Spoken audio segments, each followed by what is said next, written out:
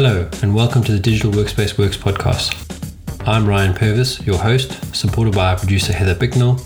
In this series, you'll hear stories and opinions from experts in the field, stories from the front lines, the problems they face and how they solved them, the areas they focused on from technology, people and processes, to the approaches they took that will help you to get to the grips with the digital workspace inner workings.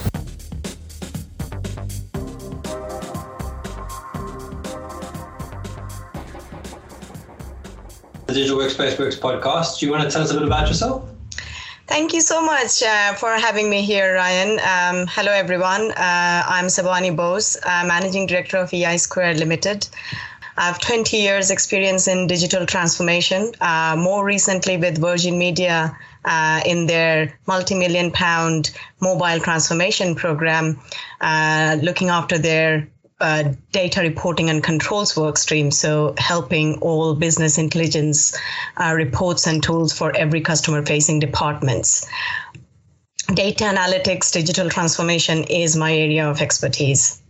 At EI Square, we assist organizations to become more mature in their data-driven journey. So we help them to bring data at the center of their decision-making process. Oh, fantastic. And, just for the benefit of everyone else, what do you think the digital workspace means to you? I think first and foremost, digital workspace is more about an organization's or team's culture. How do they adapt or take on board the evolving technologies that are in place? How do they make most use of the technology that they are currently using? And be open-minded to utilizing the technologies. And also from this connected workplace, digitally connected workplace, how do we make the best use of the technology? So that's digital workspace, is having that open mind, being receptive and not being frustrated in getting yourself to a position where you may find yourself to be more challenged. So that's what digital workspace mean for me. Yeah, that's right. I mean, that friction. Yes. To getting able to work, that's a key thing to be rid of. Obviously we haven't talked about this in detail, but you mentioned the customer-facing tools. Mm-hmm. Oh, are you talking about things like CRM and call center tools or other stuff as well? Every department has their own set of tools. So to have a data is centric to those tools. So a sales department might look into their, the customer CRM, for example. The marketing will look into their campaigns and see how the return on investment on the campaigns are looking, or which campaigns are more successful. So every department has tools that they use to benefit their functional space to be more effective. And that's what I mean by customer facing tools. They could have their own choice of the tools, but whatever tools they are using, making data as the centric in terms of driving the efficiency of the department is quite important. Yeah, I'm thinking about the complexity of that. If you've got multiple tools that store data specifically in specific ways, first name is not necessarily first name. It could be, name. How would you approach that with the customer? What would be the sort of starting point? So the first thing we do is a data strategy piece. So say, for example, depends on which department commissions the project. Data strategy piece looks into what exactly they would like to get out of the project. So for example, let's take an example of the CRM and the customers and the misalignment of the fields. So the customer data might not necessarily be only in their CRM database. Some might come through third-party data, or the marketing team might be looking at a potential customer's data, and that may be interest in another department, cross-functional team. So the data strategy would be to bring all these different data points from different softwares, different third party together, keeping quite in focus of the of the end goal the customer commissioned the project for. So in this instance, we are talking about, a customer's data, the misalignment.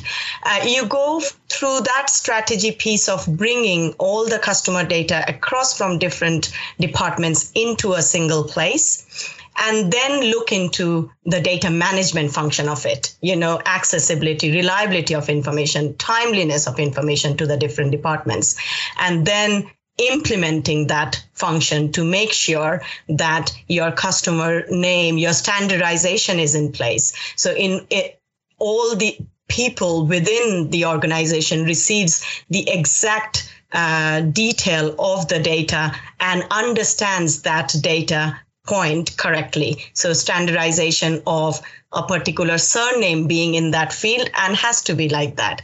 So the governance, the tools that go with it. So having that standardization process through it as a part of the implementation of that strategy piece. Yeah, I mean, I've been through a few of those in previous roles, and it's not a trivial thing to do, specifically when you get into master data management and figuring out, if your golden source is going to be golden, what feeds that, and making sure that you've got, integrity of that data. Absolutely. And we talk a lot about, the single version of the truth having that single version of the truth. I mean, you could have multiple, the one set of data showing different versions depending on your audience, but the base foundation should be a single version. So like I was talking about, the marketing might need the success of a campaign to be one metric, but the CMO might want to see the ROI on that campaign. So it's what you show to the target audience based on the foundational data being the single version of truth. Yeah, I totally get that. And I think, I think about some of the stuff I've done previously, your challenge is not so much that each division has their own tools, is that the humans tend to work outside of those tools. Yes. Because the tools tend to be too restrictive, because the tools don't develop or aren't as flexible as the workplace is. So a process can't change quick in the tool quick enough. So the human works out a way to cheat the process to get the job done. Absolutely. And we have seen time and time again. That's why culture is very important. And handholding clients, there is always that reluctance to going back to digital workplaces. There's always that reluctance to try and go out of one's comfort zone. So the culture, making the customers believe and empowering them with the tools in not a geeky way, but in a very business sort of way, in making them understand the data the way they understanding, hand holding them to the point that they feel comfortable that these tools are helping them to be more efficient rather than is a hindrance. And I mean, data strategy, digital transformation fails because we don't look into the culture element quick enough, or do not put focus enough on that. Yeah, and I think that comes down to having good executive sponsorship as well. Mm-hmm. You need top-down buy-in and support to break down some of the bureaucracy of an organization. Yes. Yes. Which is fine if you're in a smaller business necessarily where it's a little flatter, but when you get into these corporates that have, many towers and the data is flowing across towers. Yes. We're trying to get the data to flow across towers. And that's one of the, sorry to interrupt, Ryan, and that's one of the job for the CDOs to be more strategically placed in terms of adding that value of the information to be a value of the corporates. It should be centrally placed as an information is an asset to the corporate strategy, and it's not just an IT function. Yeah, and I think you mentioned the title CDO, and you don't see many CDOs. No, you don't. That is again because it is still information is not considered an asset in the corporate strategical world. It is. I read an article where Gartner says there's only 50% you will see within the corporate strategy that information is mentioned as an asset, whereas they expect by 2022, 90% will start speaking of it and putting that in their corporate strategy. There is not enough CDOs, absolutely. And by that same article, 30% will only talk or bring the information into their corporate strategy by 2022. And the CDOs will be central when it comes to getting the data to bind with the corporate strategy. Do you think that's because the sort of legacy of building solutions in the environment has made it so complicated to bring the data together? There's almost a fear factor of doing it, or do you think it's something else? I have a feeling because I think the business and IT were very separate. If you want to bring data to be aligned with the corporate strategy, I don't think it can be told as this is an IT function. It is a collaborative function to reach to that end goal. I would say you need more of business input than IT input to reach that end goal. And because of that hard wall present between business and IT, that is where I think it has failed to bring the data central. Yeah, I mean, as I say, in previous roles, I've seen that exactly. It's almost an over-the-fence exercise sometimes where the business wants to do something, IT needs to just do it. Or the business gets tired of waiting for IT to do it because IT has too many priorities. Mm-hmm. They go do it themselves. And then they can't work out why they can't get it to work with any other systems inside because, it becomes a religious war as opposed to a collaborative exercise. Absolutely. And the one tells the other, but as I see it, it is not either the businesses or the ITs, it is a collaborative team. Yeah. Any successful data projects cannot be delivered to the requirements of the business without a proper input from the business. Yeah, so I mean, if you were to look at the landscape now, sort of 2020, and you mentioned 2022, I mean, what do you think with COVID in mind and all that next year will look like for many companies in the digital realm? I think the traditional way of marketing has been put on hold to some extent. Yeah. People will try and get more out of the data that they currently collect. People will focus a bit more on their less engaged customers. People who have been accumulating or running businesses with data for a long time will try and focus a lot on the data front. And pandemic has just accelerated that. Pandemic has just brought to the forefront process efficiency, digitally being more connected, remote working, enabling remote working. So imagine not only just utilizing the tools that are there as a result of, virtual working. After you have established an infrastructure of virtually working in a clever way, in a smarter way, people will then start to think, how can we best utilize it more? How can we drive it better? And I think that's what's going to happen. Talk of office spaces, talk of your VoIP systems. People will start to dig more into their first party data. Yeah, it's an interesting thought. I mean, you mentioned VoIP and that. I mean, the thing that I was thinking about the other day is that once upon a time, unified comms was meant to be a one number connect you to any device. Mm-hmm. That's almost now happened where and it's not just one app, but there's multiple apps that someone can communicate with you on, and you can handle your business on. In fact, in some cases, it's easier and quicker to handle your request via WhatsApp business or a chat bot of some sort that can answer the first easy couple questions and then go into you talk to a human when that can't answer it. And that sort of feeds into your data being used to make decisions, because based on those interactions through a very controlled channel, you get the data with data on being measured through that process. You can channel investment to improve that customer experience. Absolutely. So that has almost happened, but I don't see enough of people then utilizing the accumulation of data to increase the customer experience or to reach out to less engaged people. The corporate side are using it, the bigger corporates, the SME world, not so much.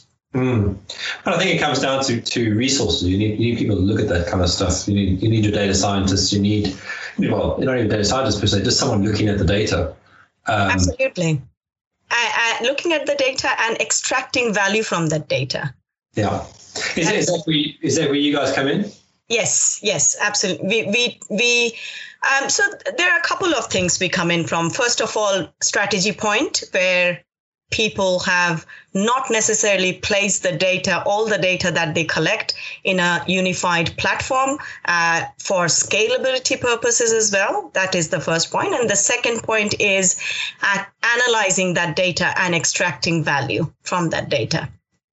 And what's a typical project look like in the sense of timeframes? And I mean, you don't necessarily give me investment figures, but what is your sort of common or your sweet spot, let's say? Our sweet spots are first going through and building the strategy and then implementing it. Anywhere from 6 months to 9 months, our projects last, a data strategy and implementation project. Okay. And are you making quite a lot of use of the cloud to deliver solutions? We are mostly cloud. Okay. Has that changed now? As the cloud has become more and more prevalent, is the technology making the implementations easier? I would not say easier, because you have challenges everywhere. Technologically, even on cloud, you have challenges. I think from a client's perspective, it definitely has given them the flexibility where they do not need to cater or think about the infrastructure support or a support being maintained constantly. They just need to pay for the scalability purpose. And so that has definitely become easier. There are challenges irrespective whether you go cloud or on-premise. But no, I think the main challenges we definitely face in terms of our projects is getting hold of the data that they use in a timely fashion. Yeah, it's funny you say that, because I was just thinking, because the technology in the cloud environment has improved a lot. In fact, you've got a different problem. I think there's too much choice. Too many options that are so similar that you have to, almost, you feel like you're going to make a mistake because you don't know exactly which one to use. But then once you made that decision, it's about getting the data. And having worked with some systems that didn't come with APIs, for example, you got to figure out getting the data out of that using various techniques and mechanisms. Exactly. Yeah. So we talked about the data and making decisions. I mean, are you providing? Are there mechanisms or ways to show people ways to make decisions with data, or are you looking at some sort of operational intelligence that's, say, using rules to automatically make decisions? Not automatically make decisions. We bring the data to help them make those decisions, to analyze the data from the strategic point, put those metrics in front to help them make decisions, not automatically. So we haven't gone towards the AI implementation of use cases. But for example, the customer churn per channels, that helps them refocus their energy on the certain channels where the churn rate is more. It is assisting businesses to refocus their energy where it will drive most revenue or cut costs. And in that, I mean, the churn model, I would almost think is one of those models that could be sold as an asset, an algorithm that you on a marketplace. Is there something that you're seeing in the marketplace now that people are selling the algorithms, or is it still very much everyone builds their own? Everyone builds their own. What I am seeing is everyone builds their own. There are bigger corporates who are already, putting AI use case on the churn models. I don't think I have come across where somebody's selling a churn model. Yeah, it's interesting. So you'd almost think that would be the natural, one of these big providers would say, here, use our recommendation service or use our churn model service, and they just pump your data. Because for the SME, they don't have the capacity to go build their own churn model. And they're looking for something to put on their credit card. Yes, it may be down the line. You never know. It may be in a few years' time with all AI and machine learning and a lot of businesses using a lot of AI clever tools there. I will not be surprised if we see a churn model come up, which could be customizable depending on the sector, depending on particular industry, particular team. No, definitely. Let's maybe change tack a little bit. So you've been, are you guys office bound, or you work from home, or how's your business been affected? Right. We were office bound until March. Very flexible ways of working. We don't have any rules in terms of you need to be in the office 5 days a week, 9 to 6. We don't have such rules at all. I like the consultants to be present 2 to 3 days a week in the office, but from April we are homebound, and we will be so till at least Q1 of next year. We have a very flexible virtual open door policy. We meet regularly, we talk regularly.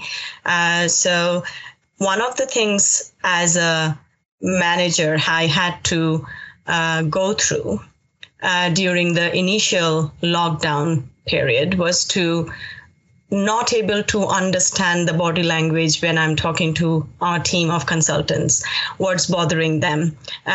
The normal office coffee machine talk and the informal chats gave a lot of things behind the person, behind what's going on outside of the work. And that was a journey I had to navigate during the initial days. The decision not to go back to office till March is because we navigated that quite well. Our virtual open door policy is really working very well. So we are all cloud-based, so I don't think we will go back till March for sure. And we have not been impacted by not having an office. Sorry, she wanted to contribute.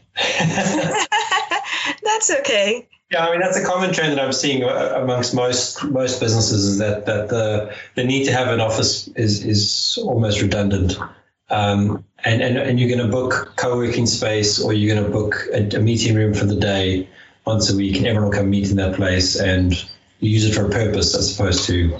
I wouldn't say it's redundant because I think, like I said, the buzz of the place, talking to people, that will not go away. I would not go as far to say it is redundant, but like I said, during the pandemic, it hasn't impacted working remotely or working flexibly. I think going forward, you would definitely see a lot of the SME businesses take up co-working space, like you said.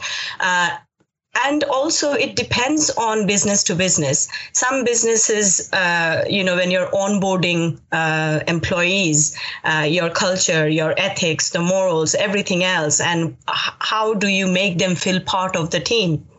All of that together, I think, will decide whether one needs to have a permanent office or not. I'm loving her. Okay, my girl. I think she's being too hot on me.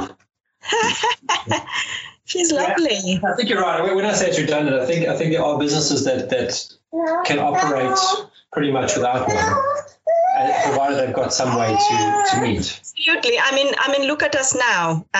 We are operating very well without having an office. And there will be businesses going forward who wouldn't need an office at all. No, please, don't worry at all. But I think it is. I think it really is a personal case by case that will take effect whenever we come to a normality, whatever that may look like. And it won't be a generic as to one end or the other, as to you be completely virtual or completely office based.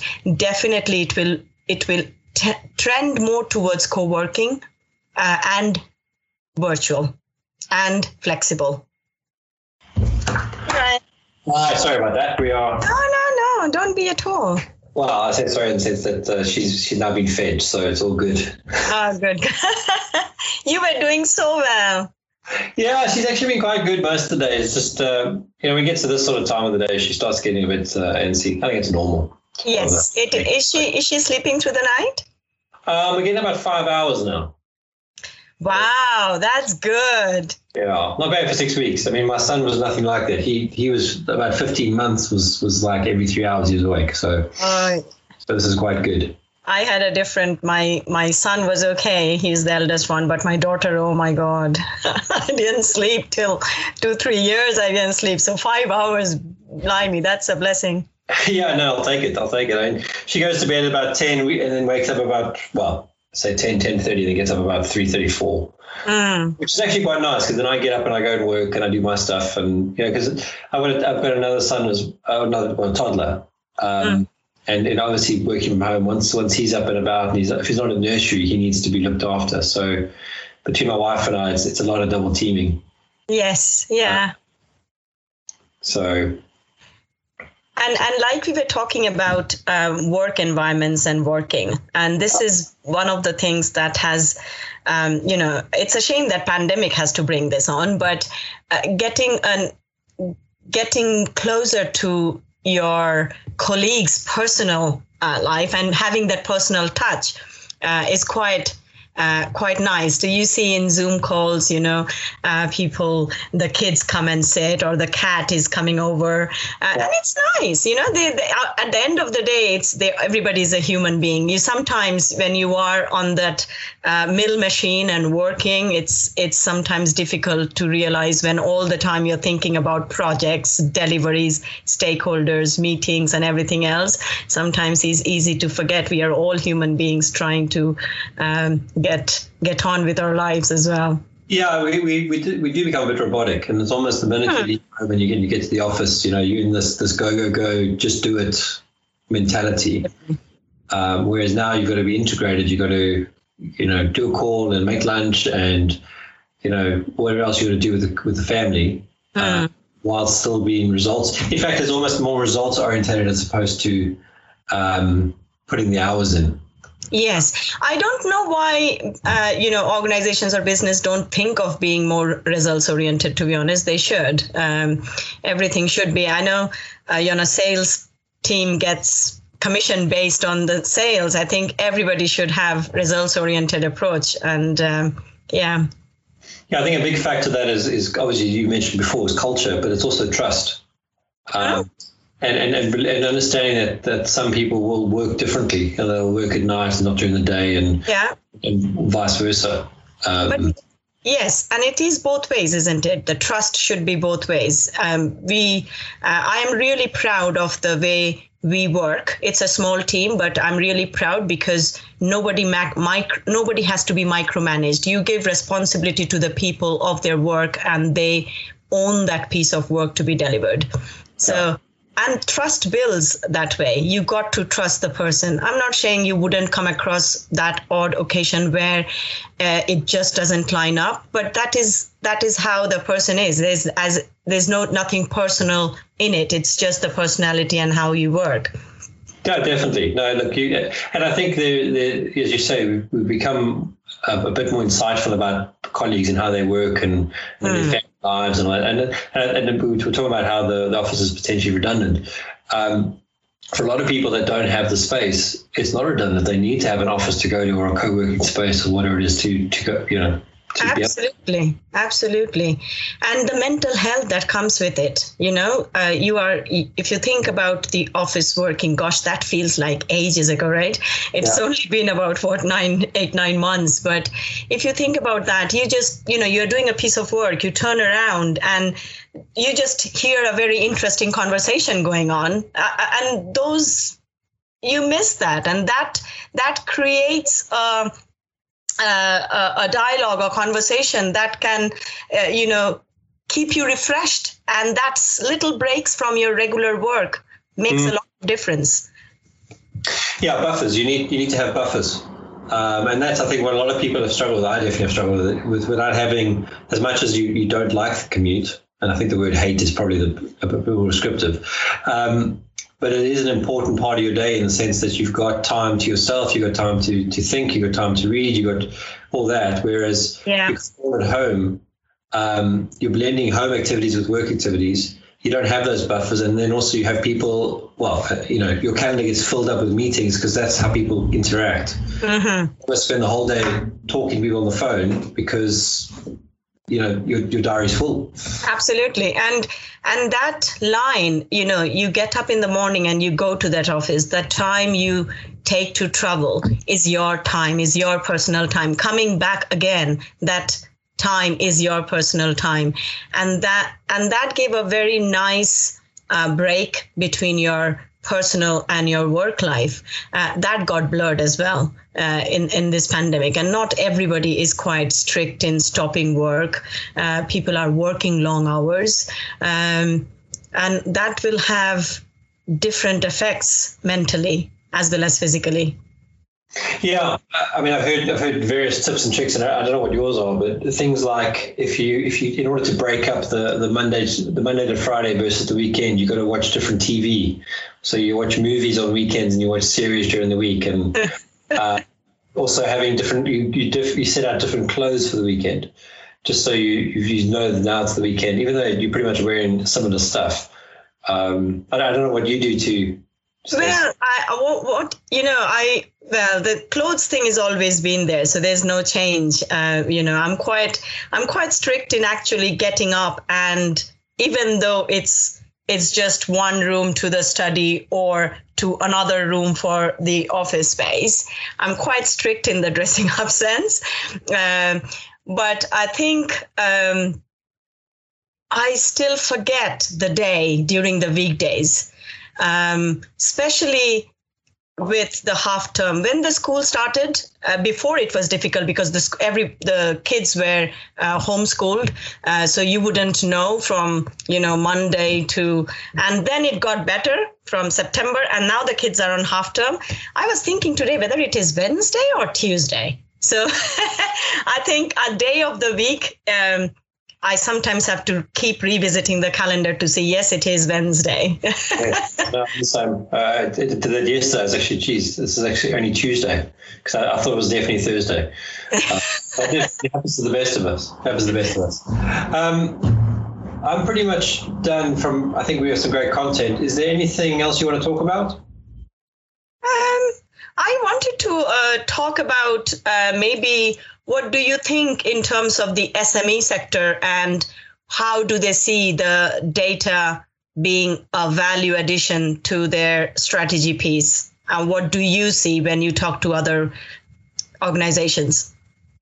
So, yeah, it's actually a good question. So typically when I talk to an SME, unless their business is built around data, they don't typically value it.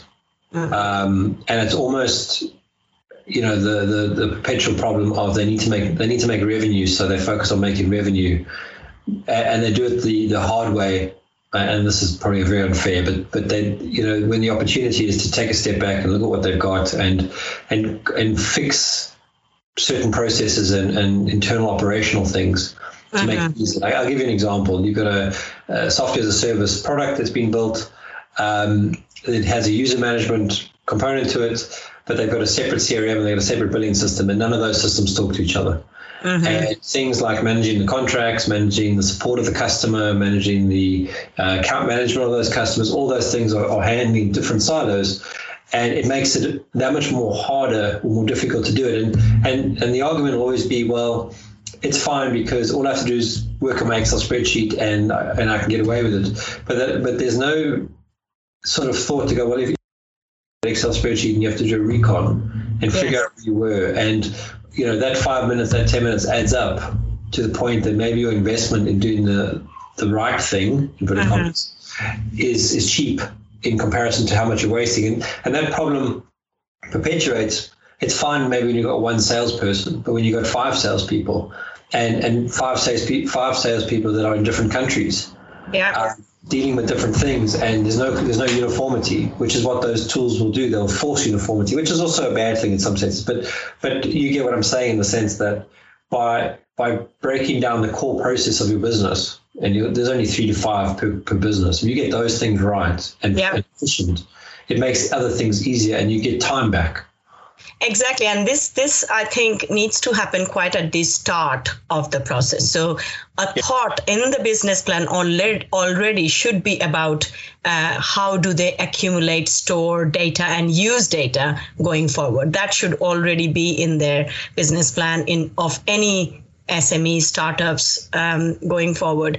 This is one of the reasons why I am so passionately driving EI Squared, mainly driving awareness to the SME sector, because having worked in the corporate world for the last 20 odd years, they are very good in understanding what data can bring. They invest heavily. They are messier, much more messier because of the amount of different systems they have. But they do understand the value. And this is one of the things I do like to talk about, is the awareness of what data can do to the SME sector. No, yeah, you have it right. I think it is something that, if you look at what the pandemic has forced, not only has it forced everyone to use technology and to catch up to what technology people were doing anyway, typically, but it has also forced people and companies in probably a negative way to let people go, and those people have had to start their own businesses. So there's a lot more micro entities becoming SMEs, and that point is getting, if they understand that as part of their foundations, makes it easier to operate, because I think all the tools are there. I don't think. No, absolutely. The tools are there.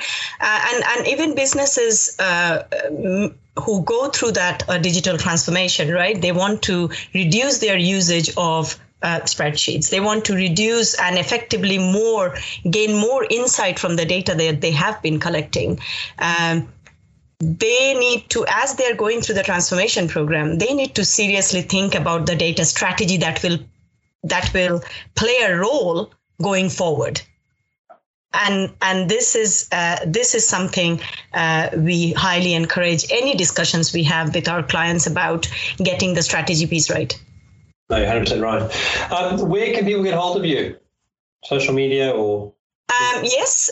So LinkedIn, you can get hold of me on LinkedIn, Sabani Bose or EI Squared. If you go to eisquared.co.uk, you can get hold of us as well. Fantastic. It's been great having you on the podcast. Thank you so much. Thanks, Ryan. Thanks for having me. Pleasure.